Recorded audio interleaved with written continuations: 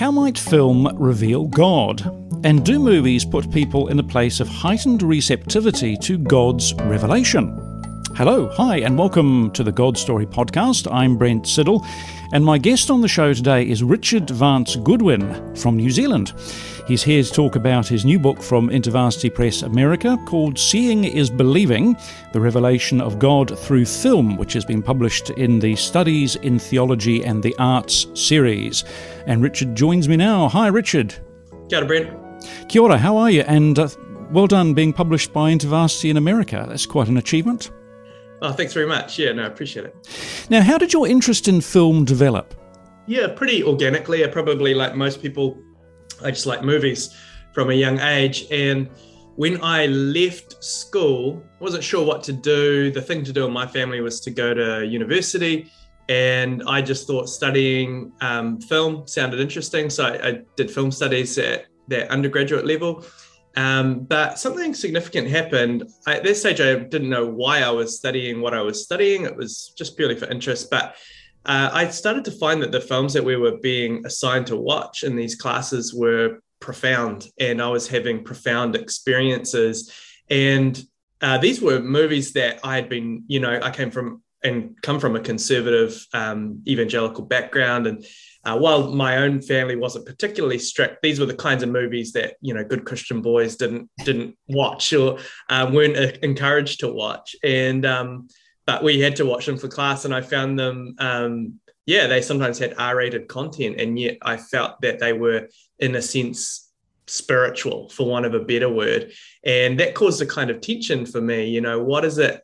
Why is it that in these very sort of quote unquote worldly movies am I seemingly encountering something sacred? Now, I probably couldn't have expressed it in quite those terms at that stage, but it did propel me on a bit of a theological journey that in some ways I'm still on, but certainly through my 20s was exploring sort of the relationship between the life of faith and living in the world and in the culture that we live in.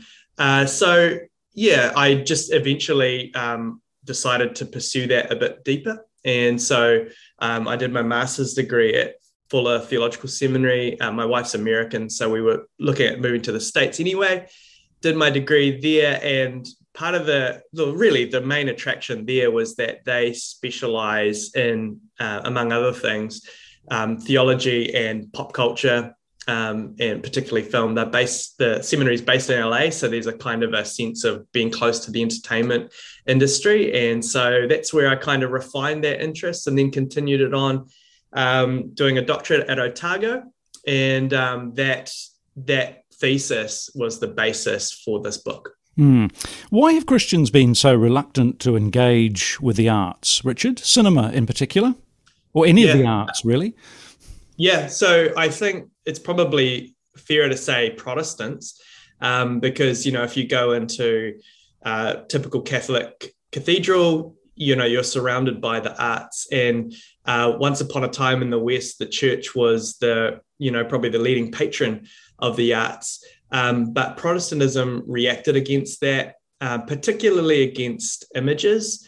I would say that word-based art, so, any kind of prose, literature, poetry, and perhaps particularly music has been fostered to some degree in Protestantism, but there's been a suspicion of imagery. And there's always been throughout church history a kind of push and pull between those who believe that imagery is problematic and those who think it's helpful in our faith. So, I think that we're part of it. If you're a Protestant, then you're part of a tradition that has been wary of imagery in general and the arts perhaps to some degree. But I think within evangelicalism, within the tribe that I've grown up in, there's probably even greater suspicion because there's a emphasis on sometimes spoken, sometimes unspoken, but an emphasis on being separate from the world. And when you're talking about, movies where there's profanity and sex on display and all that sort of a thing, then it becomes a fairly easy no for somebody who defines their sort of faith and their posture by rejecting the sort of wider culture and the worldliness that they see out there. So that's the kind of like I said, my own particular family, not particularly strict, but that was the sort of the atmosphere I've grown up in. But I think it's changing. I wouldn't say it's completely transformed, but certainly in the last 20 years, I've seen that change. God didn't create sex, of course, so we can't have any of it in cinema. No, that's a good point. It's a good point because you're right. Because I think sometimes what has been lacking is a good theology of creation, and if we kind of have all our emphasis on a theology of sin, which is perhaps what more conservative expressions of Christianity have tend to do, but we don't have a robust theology of creation, then sometimes our engagement with culture becomes a little bit skewed towards separatism. And so I think for me, I talked about my own theological journey, seeking to understand sort of how to engage culture, how to live in this world, basically, as a follower of Christ. And for me, a big part of that has been discovering a theology of creation. I'm doing a podcast very shortly, or I've done a podcast, it will be uploaded shortly, with Robert Joustra in the States on Abraham Kuyper. And there was a man who believed that all things were under the lordship of Christ, including the arts, cinema, music, everything. It's really an invigorating theology of the arts rather than a restrictive one. Now, how can we how can we theologically engage then with movies and with film? Yeah, so in this book, I tap into a typology that's outlined by Robert Johnston. And Robert Johnston, for me, was probably theologically my way into this topic. I was reading Johnston, or Rob, as he's known to me now. I know him more personally, but I was found my way to his work just before I started formal study. And he has a typology where he talks about different ways that Christians typically have engaged with film. And at one end of the spectrum, you have rejection or avoidance is what he calls it. And then the next step along is caution. So it's a kind of, this is often characterized by kind of a worldview sort of approach to film, which is okay, but it tends to be quite cautious. So there might be some exposure to film, but it's usually kind of at an arm's length, quite wary. The next step along, the sort of the middle position, is dialogue, and that is seeking to do exactly what it says, enter in a conversation with the film, understanding that the film might have something to contribute, just as, Christian theology might. The next step along, we're now on the sort of other end of the spectrum, is appropriation. That is approaching film with an expectation that film might illuminate something completely new to you, that perhaps your own faith you haven't encountered before. And then at the far end of the spectrum is divine encounter. And that is the expectation or the belief that God might meet you in that film viewing experience. So for me, I think most postures or most approaches are appropriate some of the time. There are times to be perhaps cautious. There are times to avoid certain kinds of film, maybe for certain kinds of people. I certainly wouldn't be dogmatic about that. But generally, my sort of comfortable or comfort zone in that spectrum is probably in that sort of appropriation space with an openness to divine encounter. So I come to film expecting that I might learn something new, that from what I learn from this film might illuminate something in my own faith. It might illuminate how I understand the scriptures. But I think a crucial thing here is we have to let down our guard a little bit. And that sometimes goes against the grain of again, what sometimes conservative Christians are taught to do, which is you're sort of going in with your guard up against the sort of influences of the world. If we let our guard down and just listen, it's really similar to, an interpersonal kind of approach of listening to the other. And so when we come to a film, if we're willing to just listen, hear what it says, or more importantly, or just as importantly, see what it depicts, then I think that's a starting point. And then from there might be the openness to learn something new. And as I argue in the book, perhaps even hear from God. Yes. How does your book connect cinema? I've got down Hollywood in my script, but let's change that to cinema. How does your book connect cinema to the dreams of Jacob at Bethel in Genesis chapter 28? I found this fascinating. Yeah. So one of the puzzles for me going into this project is that people regularly report, those that report some sort of divine encounter or revelatory experience through film often point to the same movies. And I'm not the first person to say you can encounter God through film. Like I said, Rob Johnston covers this in his typology, and this is a big part of his own research and his body of work. So I'm certainly not the first to say that. But yeah, the puzzle for me is why certain films and not others. You know, we read about in Numbers, God speaks through a donkey. So Karl Barth said God can speak through a dead dog. So revelation can come from anywhere, presumably any kind of movie you can think of. You know, God could speak through Rob Schneider's Juice Bigelow, Male Gigolo, but I don't hear many people writing about how they encountered God through that film. And yet other films, the film that for me kind of kicked off this whole journey was Magnolia. Magnolia is one that people often point to as facilitating some kind of divine encounter. The Tree of Life is another one. And there's a few of these films. And so for me, the question is, this is putting it very simplistically, but is it a matter that God just decided, hey, when somebody turns on Magnolia, I'm just going to show up? And I know that's putting it like simplistically, but I wanted to understand, okay, there must be something kind of objective. There must be something about these films that unlock perhaps a potential revelatory experience. Now, this is not to say that the movies themselves produce revelation. You know, revelation is something that only God can do. And yet, like I said, there's this pattern with certain kinds of films facilitating these experiences. So the reason why the Bethel, Jacob at Bethel story in Genesis is kind of a paradigm or an analogy for me is because what happens in this story in Scripture is that Jacob is in the middle of nowhere. He's on the run. He's on the lam. He's in a place where he's not expecting to encounter God. He's not in any kind of special temple or anything. And he lies down on the side of the road, falls asleep, has a dream where he encounters God. And he wakes up from it and he says, how awesome is this place? Surely the Lord was in this place. And I was not aware of it. And it's that idea that God may be speaking, God may be present, but we can be unaware of it, in a sense, not tuned into it.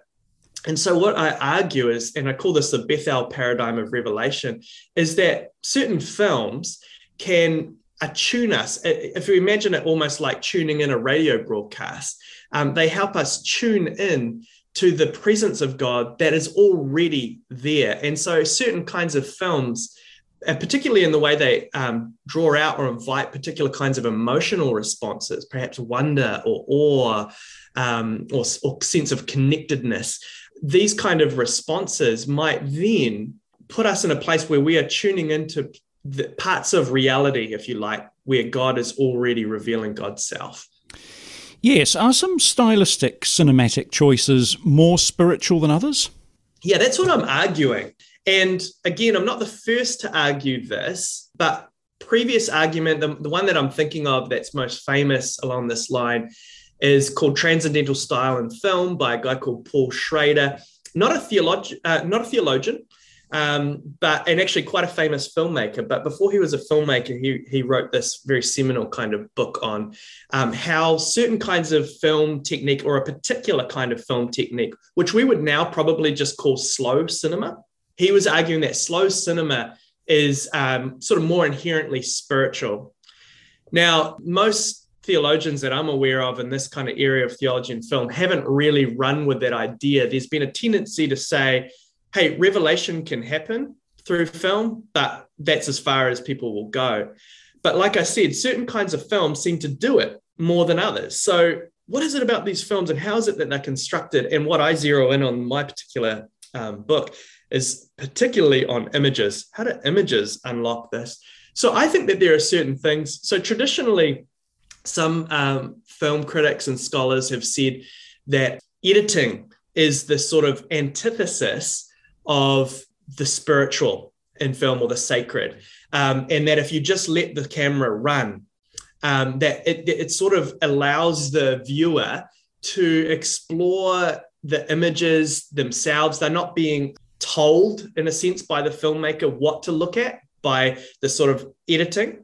But instead they're able to, the camera roams around and the viewer can look around the scene. And there's something about that kind of open-ended nature of a kind of a long take, for example, that invites more sort of meditative approach and therefore perhaps is more spiritual.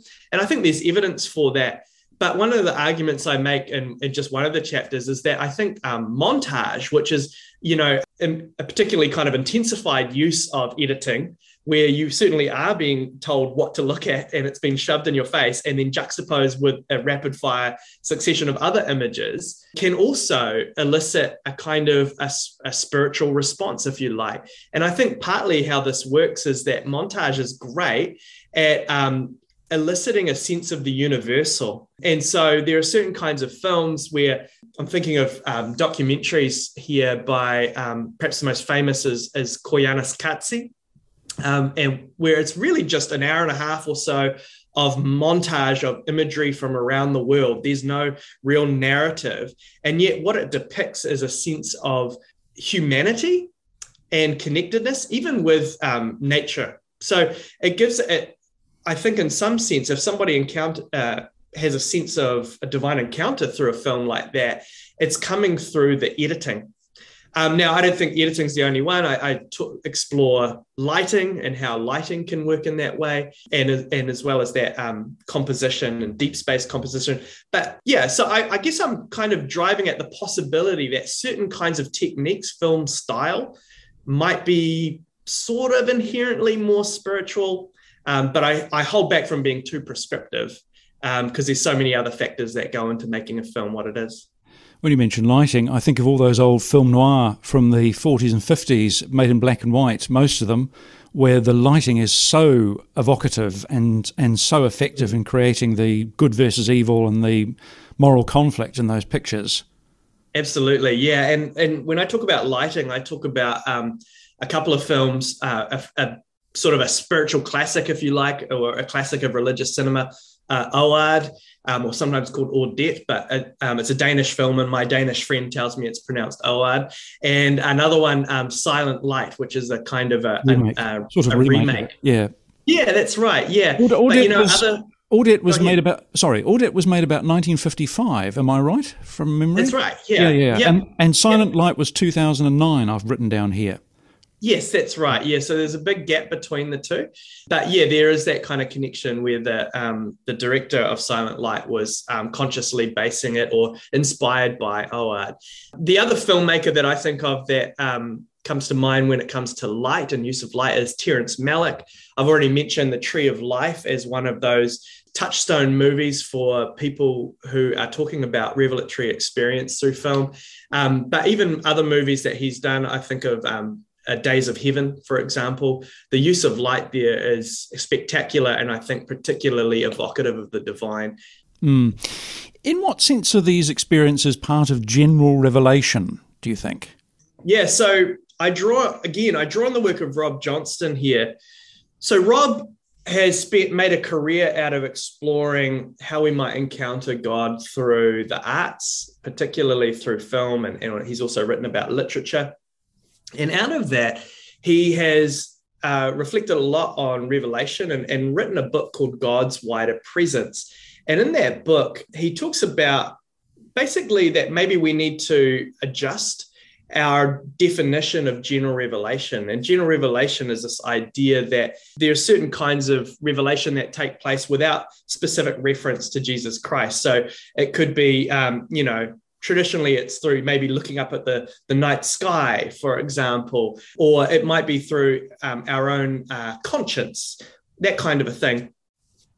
He wants to say, though, that those kinds of experiences we're talking about, where somebody is in the cinema and says, in a gloss on Jacob, surely the Lord was in this movie theater and I wasn't aware of it, that we haven't had a really good sort of theological category to put this in. It doesn't quite fit in the traditional category of general revelation. And yet I don't think it neatly fits in sort of special revelation either. And so he wants to adjust the definition of general revelation so that it's broad enough to encompass that kind of thing so that we can understand it as a form of general revelation.